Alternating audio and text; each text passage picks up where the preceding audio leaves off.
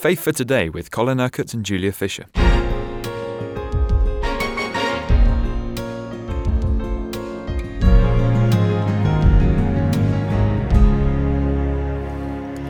Yesterday we were understanding John's version of the death of Jesus, and we're picking the story up in chapter 19 of John. You were making the point that John he didn't put a lot of the facts that the other gospel writers put in. He just wanted to tell the story of Jesus. That was all he was interested in. That's right. And so now, what is going to happen to his body? That's where the focus is. So verse 31, now it was the day of preparation, and the next day was to be a special Sabbath. Because the Jews did not want the bodies left on the crosses during the Sabbath, they asked Pilate to have the legs broken and the bodies taken down. The breaking of the legs would just have hastened the death of those who were crucified. The soldiers therefore came and broke the legs of the first man who had been crucified with Jesus, and then those of the other. But when they came to Jesus and found that he was already dead, they did not break his legs. Instead, one of the soldiers pierced Jesus' side with a spear, bringing a sudden flow of blood and water. Why did he pierce him? Well, I expect in the natural he did that just to verify that he really was dead. He appeared dead, but, we're going to make sure here. Boom, thrust a spear into his side. That's that. That's the end. So it's an important point because, of course, one of the things that people have often said is that Jesus wasn't really dead when he was taken down from the cross. But everybody knew that he was died, and that he was a dead man when he was put into the tomb. So the man who saw it has given testimony, and his testimony is true. John is here, of course, referring to himself. He knows that he tells the truth, and he testifies so that you also may believe. There again, you see the purpose of John in writing the gospel in the way that he has and in deciding what he includes and what details to exclude. He simply wants people to become believers. These things happen so that the scripture will be fulfilled. Not one of his bones will be broken. And as another scripture says, they will look on the one they have pierced. Later, Joseph of Arimathea asked Pilate for the body of Jesus. Now Joseph was a disciple of Jesus, but secretly because he feared the Jews. With Pilate's permission, he came and took the body away. He was accompanied by Nicodemus, the man who earlier had visited Jesus at night.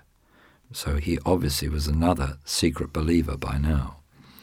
Nicodemus brought a mixture of myrrh and aloes, about 75 pounds.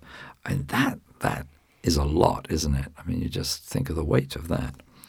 Taking Jesus' body, the two of them wrapped it with the spices in strips of linen. This was in accordance with Jesus' burial customs. At the place where Jesus was crucified, there was a garden, and in the garden a new tomb in which no one had ever been laid. Because it was the Jewish day of Passover, and since the tomb was nearby, they laid Jesus there. I expect those of you who have been to Jerusalem will have visited the Garden Tomb. I personally think that's probably authentically the place where Jesus was buried, certainly not where the Church of the Sepulchre is in the city. You can see the place of the skull nearby, the skull in the cliff, which was in a very convenient place just outside one of the gates of Jerusalem, where probably the crucifixion took place. And then just adjacent to that is this garden in which there is this new tomb, very convenient for Jesus to be laid there because it was getting very near the beginning of the Sabbath, so they had to act very quickly. Now, early on the first day of the week, while it was still dark, Mary Magdalene went to the tomb and saw that the stone had been removed from the entrance. So she came running to Simon Peter and the other disciple, the one Jesus loved, and said, "They have taken the Lord out of the tomb, and we don't know where they have put him." So her immediate reaction was, the body has been stolen. So Peter and the other disciple started for the tomb. Both were running, but the other disciple outran Peter and reached the tomb first. Well, John could run faster than Peter. He bent over and looked in at the strips of linen lying there, but did not go in. Then Simon Peter, who was behind him, arrived and went into the tomb. He's always the guy of boldness, isn't he? Who steps in. Then Simon Peter, who was behind him, arrived and went into the tomb. He saw the strips of linen lying there, as well as the burial cloth that had been around Jesus' head. The cloth was folded up by itself, separate from the linen. Now, if you picture this scene inside this tomb, it's like a cave, really, that has been hacked out of the side of the cliff. And there is this stone shelf where the body of Jesus would have been laid. It sees the cloths that had been wrapped around him lying there, and then this cloth was over the face, neatly folded and put in place. This is not the work of grave robbers. They would just have taken the body as it was. They wouldn't have unwrapped it. They wouldn't have folded up the face cloth and put it in neatly there. So finally, the other disciple had reached the tomb first, also went inside. He saw and believed. They still don't understand from the scripture that Jesus had to rise from the dead. Now, what did they believe? Very, very interesting here. I mean, what did John believe? And he believed. He believed that Jesus had risen. I don't think at this point he had believed that he would be seen in a bodily way by them subsequently. I think he just believed, well, he's returned to heaven. He's gone to heaven. He doesn't need the grave clothes in heaven, so he's left the grave clothes. He wasn't expecting to see him again. No, not at all. So, then the disciples went back to their homes. Well, there's nothing more to do. He's gone back to heaven. You see, that was the kind of attitude. But Mary stood outside the tomb crying.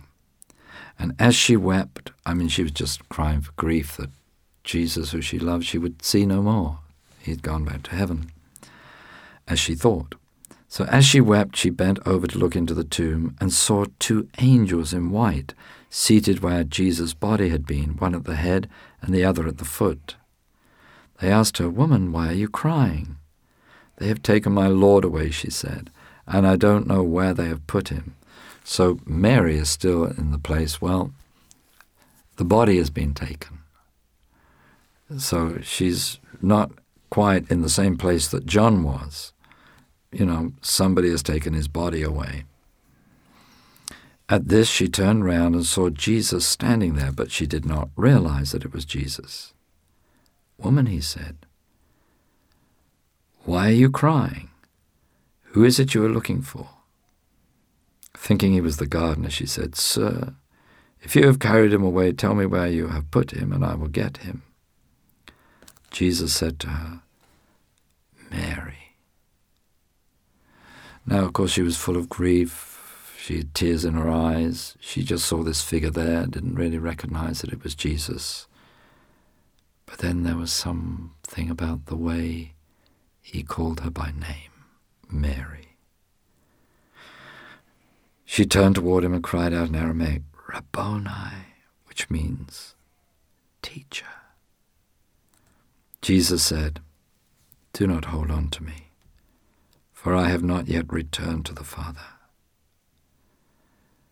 Go instead to my brothers and tell them, I am returning to my Father and your Father, to my God and your God."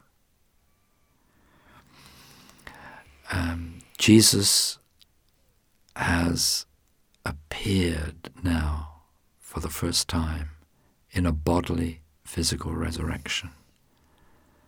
But he is saying to her, hold on. My job is not yet complete. My job will not be completed till I return to be with the Father. What does Jesus mean? Well, we can glean from Scripture that when he returns to the Father in heaven, he presents to the Father the blood that was shed on the cross. The Epistle to the Hebrews helps us here, you see, because it says that when he returned to heaven, he entered into the heavenly sanctuary, the Holy of Holies, not made by man in the human temple on earth, but the Holy of Holies in heaven itself, and there to present the blood to the Father that would take away the sins of the world, that would overcome every power of the devil, the powers of sickness and of affliction and all the negative things that could come against God's people. So the sacrifice has been made, but Jesus has to return to heaven triumphantly to present, you see, the blood before the Father. And then the Spirit of God can be poured out upon these disciples and upon all those who believe in Jesus. You've been listening to Faith for Today, presented by Julia Fisher. This program is sponsored by Kingdom Faith. For further information, visit our website, kingdomfaith.com.